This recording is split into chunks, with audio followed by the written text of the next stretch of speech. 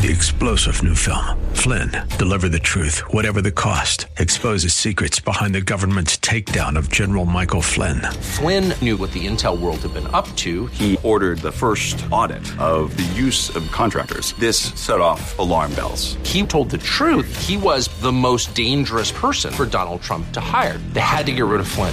Flynn, deliver the truth, whatever the cost. Available now. Watch it today. Go to salemnow.com. salemnow.com.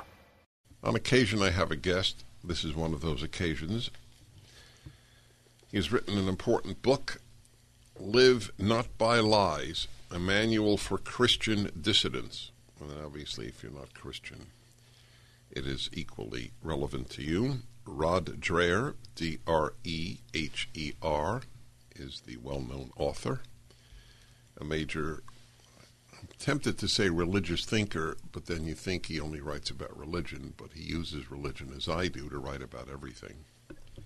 And he is a senior editor at the American Conservative. The book, Live Not by Lies. Rod Dreher, welcome to the Dennis Prager Show. Dennis, it's great to be with you. I'm talking to you from the backyard of a house in Budapest, Hungary. Why do you sound better than people talking to me from Glendale, California half the time? It's where I'm broadcasting from. You know, you're perfectly clear. That's great. By the way, I'm very curious about that. I will be speaking in Hungary in August. And by the way, if you're still there, I would love to see you. But I'm curious, are they allowing anybody in COVID-wise, vaccinated, non-vaccinated, and so on? Yeah, you can come in if you can prove you've been vaccinated and if you have a letter of welcome or invitation from some sponsoring agency. So things are pretty open here, but they're still not open for tourism. Once you get here, everything is pretty much opened up. Right. So if I'm not vaccinated, so what is the, if I show that I'm negative, is that sufficient? Yeah, you got to have a PCR test. And, fine. Okay, I did that for Hawaii. That's fine. Right. Hungary was the country worst hit in all the European Union. So they're really taking it seriously. They've got a really good government here that's being sensible about opening things up, but they still have to be pretty careful. Are people walking with masks in the streets? Not anymore. That was the case when I arrived here in the middle of May, but that's over with now, and you can sit out in restaurants on the terraces and enjoy the evening. And I tell you, it changed everything in this city when people could go to restaurants. Yeah, of course. Hungary. I'm really having a great time here. Yeah, no, I've been there many times. I was there under communism, which is very relevant to your book, and we'll get to that in a moment. One final question on that, though. Are they eating inside restaurants? Yes, you can go inside restaurants, but only if you can prove that you've been vaccinated and have a Hungarian card. So I don't have that. I have an American vaccination card, so they keep me on the outside. Wow. But so many people prefer to be outside because the weather here is really cool right now. Right, but it won't be cool in August. Unfortunately. You never know, man. They're having such a cool summer here. It's I come from South Louisiana, as you might know, and people here keep apologizing for how cool the weather is, and I tell them, please, don't. No, if you're from South Louisiana, everything is cool in the summer. That's clear. You dedicate your book, I always look at dedications, to Father Tomislav Kolakovic, 1906 to 1990. Who was he? He was a Croatian Jesuit priest who was doing anti-Nazi work in his own city, home city of Zagreb in 1943, when he got a tip-off that the Gestapo was coming for him. So he escaped, went to his mother's homeland, Slovakia, and adopted her last name, Kolakovic. And he began teaching in a Catholic university in Bratislava.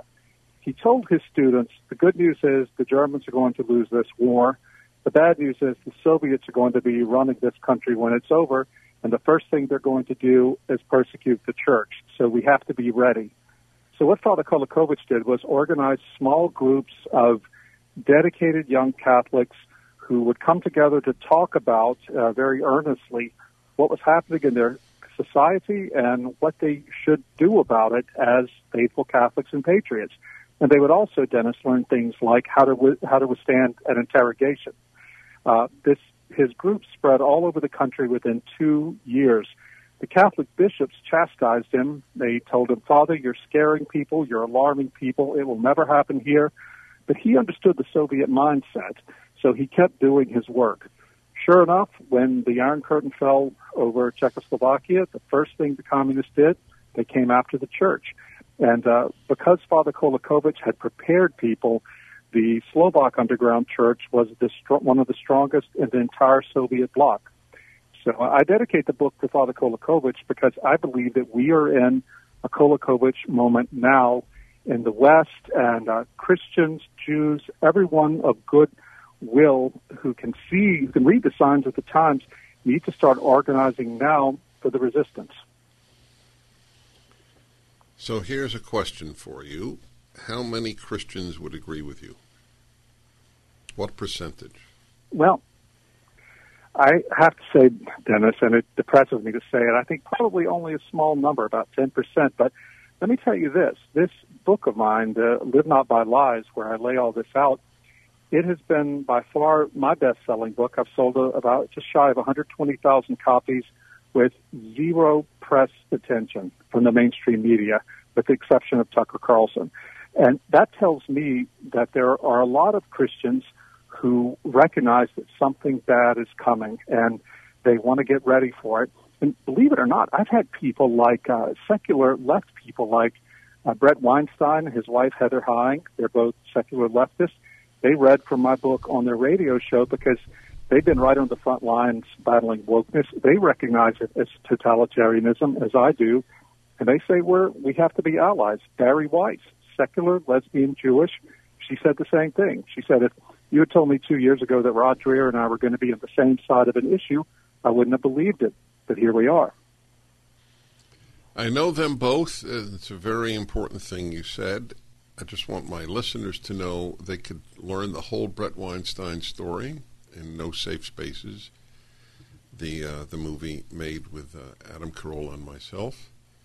And there's the largest single segment of the movie is the Brett Weinstein story. The professor of biology who would not leave the campus when all whites were told to leave for a day.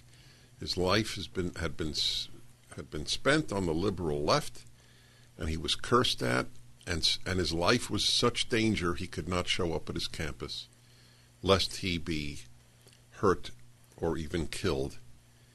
So he's the definition, and I admire the man tremendously. This is not to put him down, but there's an old, dark definition of a conservative, a liberal who was mugged, and that is what happened to him.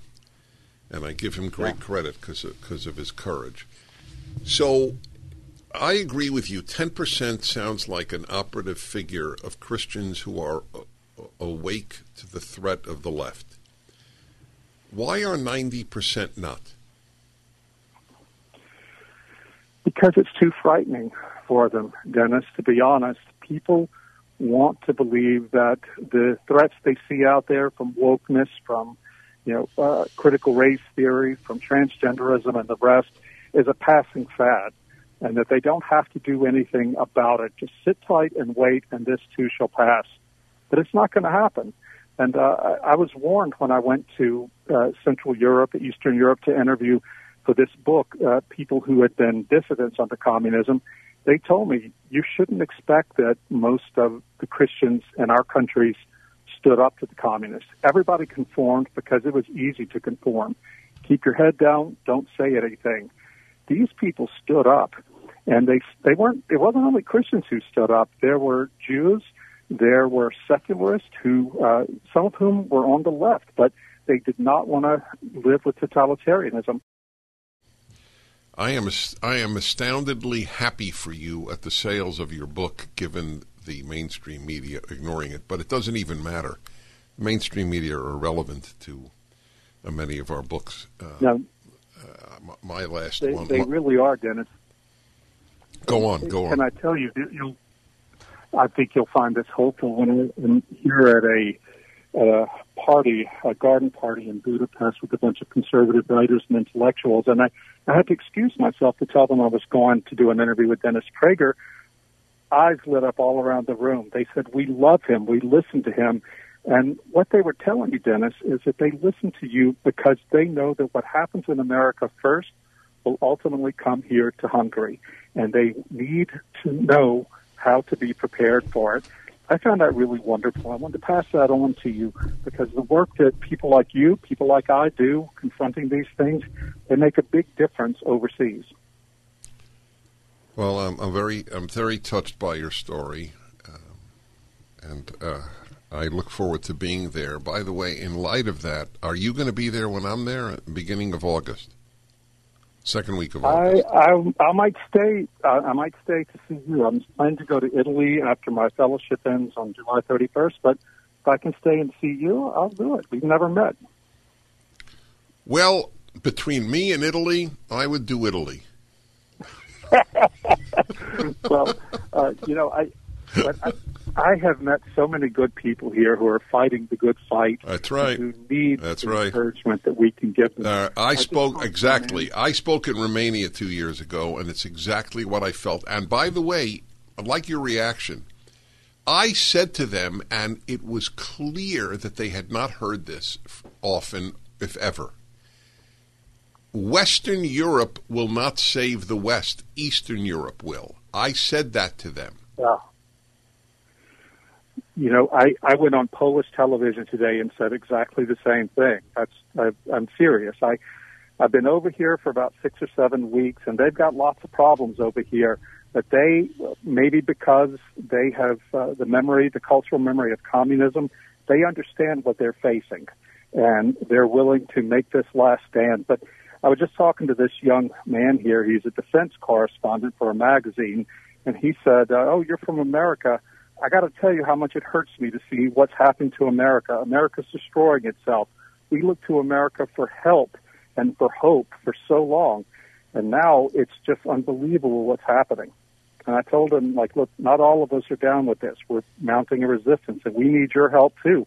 And that's what I did with this book, Dennis. I wanted the testimonies of people who dealt with communism, who fought communism, and who successfully resisted it, to give us advice and to give us hope that we can resist successfully this scourge that has come upon us. That's right. That's what we have to do.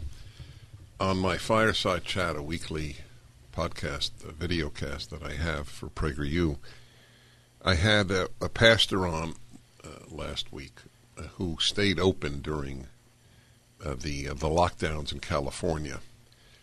And you have to pinch yourself to even say those words. Your church couldn't be open. Nobody was being forced to go, but your church was not allowed to be open because of a virus. And my conclusion is very much, I think, in keeping with yours. And if it's not, please feel free to say so. But if people are not prepared to resist draconian laws over a virus, they're certainly not going to be prepared to do it if there is a KGB or a Gestapo. No, they won't. And this is one of the big lessons that I try to tell in my book, that we have got to be prepared to suffer. This is the most important lesson I learned from interviewing dissidents, that this new totalitarianism that we're dealing with, it is based on comfort. They're not trying, like the KGB, to force us to conform by wielding terror and pain against us. Rather, they try to take away our pleasures and our access to consumer comforts and professional success and all that. If we are not prepared to suffer for the truth, including the truth of our faith, then we're not going to make it. It's as simple as that. And it really puts into perspective, Dennis, the way that American religion, Christianity, Judaism, all religions, has been for the past 50 years. It's been about bourgeois comfort. And that's the sort of thing that is going to get us wiped out. If we can't learn how to suffer for our faith, as these dissidents did, then we're done for. Well, I happen to agree with you. I have been begging people whatever their religion or no religion, to come out of the closet. But what did you say earlier? People learned under communism, just as under fascism, to lay low. Let it pass. That's not the lesson, certainly not the lesson a religious person should draw. Live Not by Lies is the book. Rod Dreher is the author. We will return Ultimate Issues Hour, 1-8 776. The Dennis Prager Show.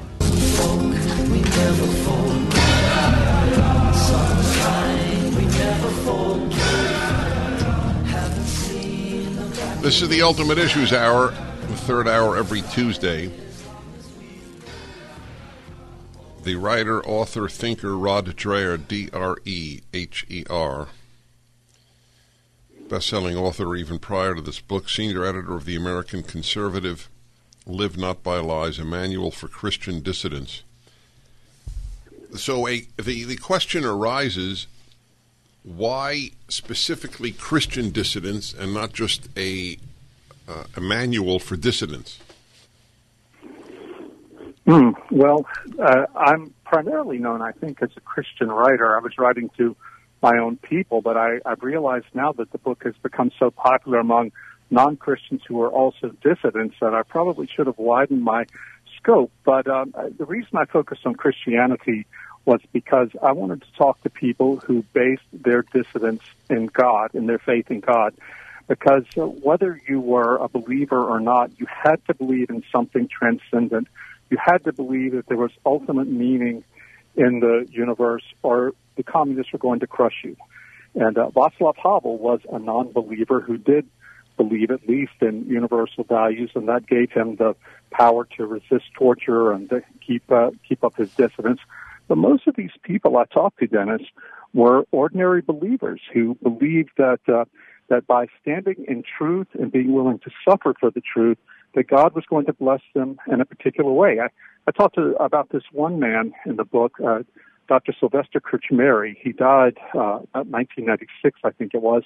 But he was a young physician, a Catholic physician, who was thrown in prison for his faith and for working with the underground church in 1952 during the Stalinist period in Czechoslovakia. And he said that when he went into prison, he had to make a resolution there at the beginning that he was never, ever going to feel sorry for himself, that he was going to consecrate all his sufferings to God and to see himself as God's probe and to learn what he could from his suffering there about himself and repenting himself of his own sins and learning how to love and help others who were suffering. And that is something so, so powerful. This came out of his Christian faith. He suffered for 10 years in that prison, and as soon as he got out, he began to spread the good news in his country. I think that, I know because I've talked to these people, that their faith in God and the ultimate goodness of God, and that God would see their sacrifice and reward them for it, maybe not in this life, but at least in the next. That's what got them through. That's big. That's really big. I resonate to every word you said. I've put it a number of times. You either fear God or fear Twitter. That's true. And I remember talking to this one Polish professor who said that, describing our situation today, he said, mankind is like a kite flying high in the sky. As long as we're connected by a strong string to the earth, we can soar very high. But you cut the string, and we collapse and fall to the ground. That string is our faith in God and our confidence in God's ultimate love for us and ultimate judgment on us, and that all of our acts of cowardice, our acts of courage, will be judged. And this is a time right now. We often think about the times in the past when there was the Nazi years, the communist years, where the line between good and evil was very clear. We live in a blurrier time now, but this is a time when saints are going to be made. There was this one Slovak priest who said that under communism, it was easier in one sense because the light of the gospel shone through the darkness of communism very clearly. But now the light hits this wokeness and critical social justice, and it just strikes fog. That's calling on us to be more discerning and more thoughtful, but it still is a time when all of us are called to moral heroism. Yep, you're speaking to a kindred spirit here. You're a Catholic, correct? And no, I'm Eastern Orthodox. I'm sorry? I'm Eastern Orthodox. But you're Eastern Orthodox. How interesting. I did not know that. Yeah, I'm a convert. But I've written this book for all people. Right, for all Christians. Because all Christians, but I would welcome Jewish readers, and I've even gotten some emails from Muslim readers who feel oppressed by this militant secularism and who say they feel like they're a kindred spirit with me. Well, I welcome that. I didn't expect that, but I welcome it. No, there's every reason for you to have expected it. Look, I'm a Jew, and I'm delighted by your book. That's why I said dissidence. I am asked more than any other single question, or have been for the last couple of years at speeches, am I an optimist or a pessimist? Or am I optimistic or pessimistic? And I think you'll find my response interesting. I find both pessimism and optimism useless. Pessimism leads to no action, and optimism leads to no action. If you're a pessimist, things are going to be lousy. Why bother? If you're an optimist, things will be great. Why bother? So both of them offer people excuses not to fight. And I never ask if I'm optimistic or pessimistic because the answer is of irrelevance to me. I ask, what do I have to do? That's the only relevant question. Any reactions? Yeah, that's extremely wise. My answer is slightly different from that. If by pessimism you mean, do you think things are going to get worse before they get better, then I'm pessimistic. But actually, I'm hopeful. And Christian hope is different from optimism. Optimists think things are always going to get better. I think that's unrealistic. But as a Christian, I believe that even if things get worse, as long as we offer our suffering to God and we suffer for righteousness and for truth and suffer in love, then God will take our sacrifice and use it for the redemption of the world. That's the difference between optimism and hope. Optimism is very fragile.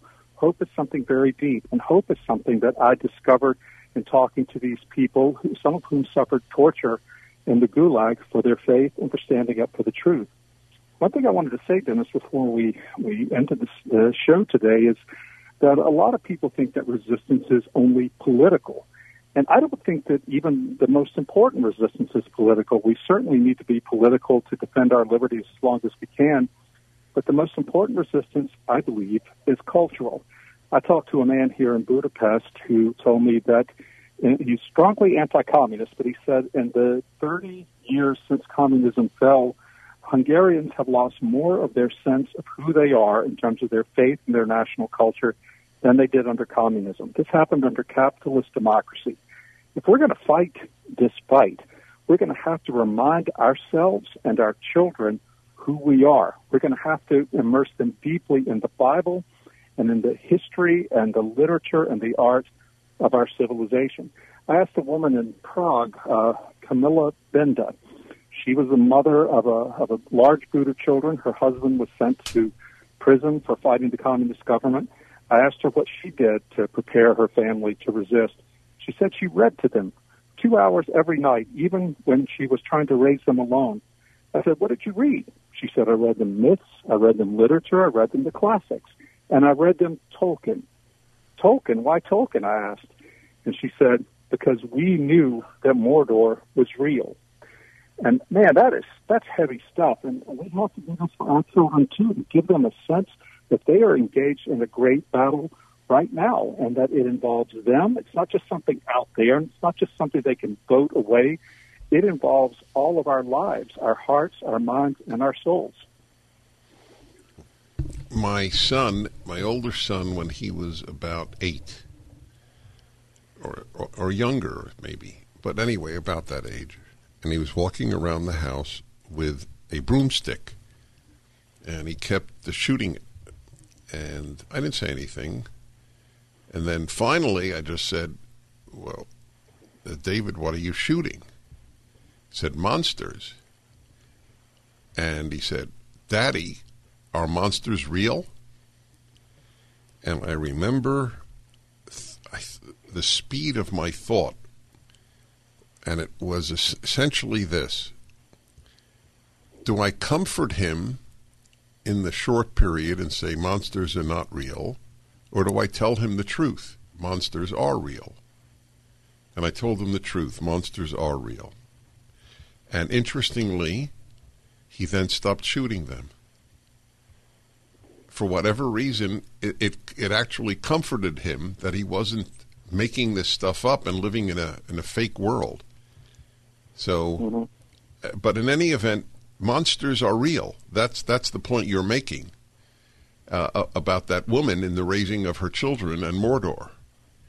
So, yeah, monsters are real, and the fact that we in the West, we Americans, find it so difficult to see as totalitarianism what's happening all around us, it's our fault. We're not seeing the monsters that are right in front of us.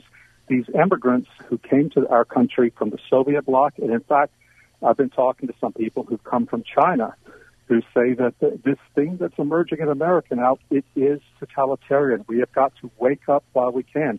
These people are the canaries in the coal mine.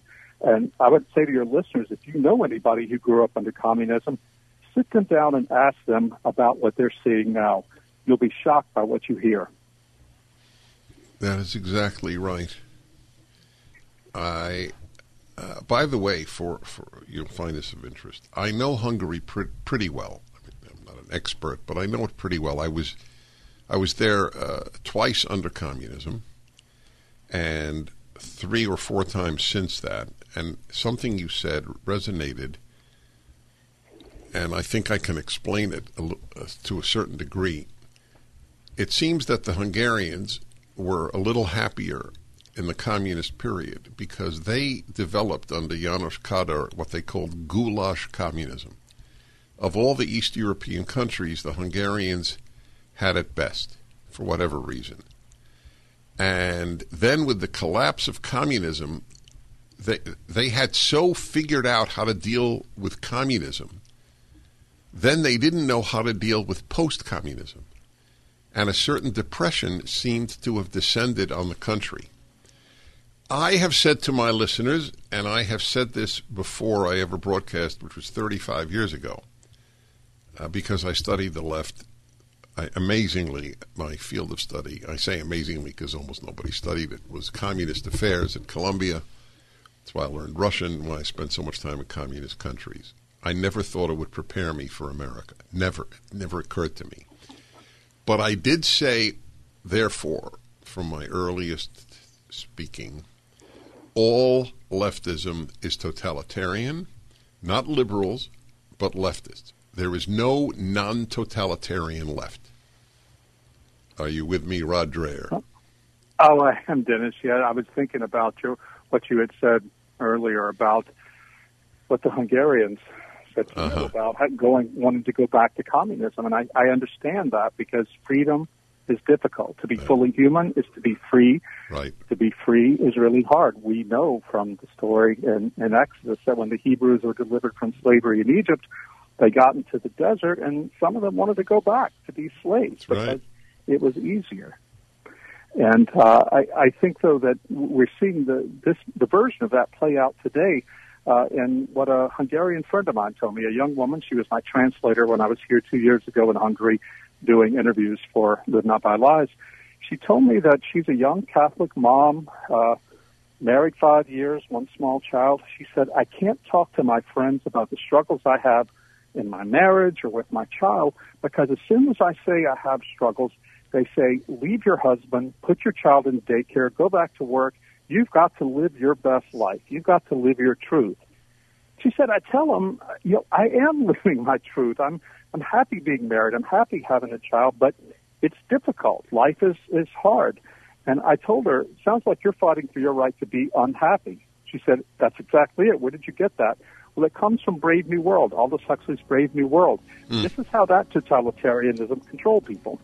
by making them afraid to be unhappy. That's right. And that's the well said. totalitarianism we're facing. All right, let's meet in Budapest. And my friends, the book is now self-recommending. What a terrific hour. Live Not by Lies, a manual for Christian dissidents, Rod Dreher. I'm Dennis Prager.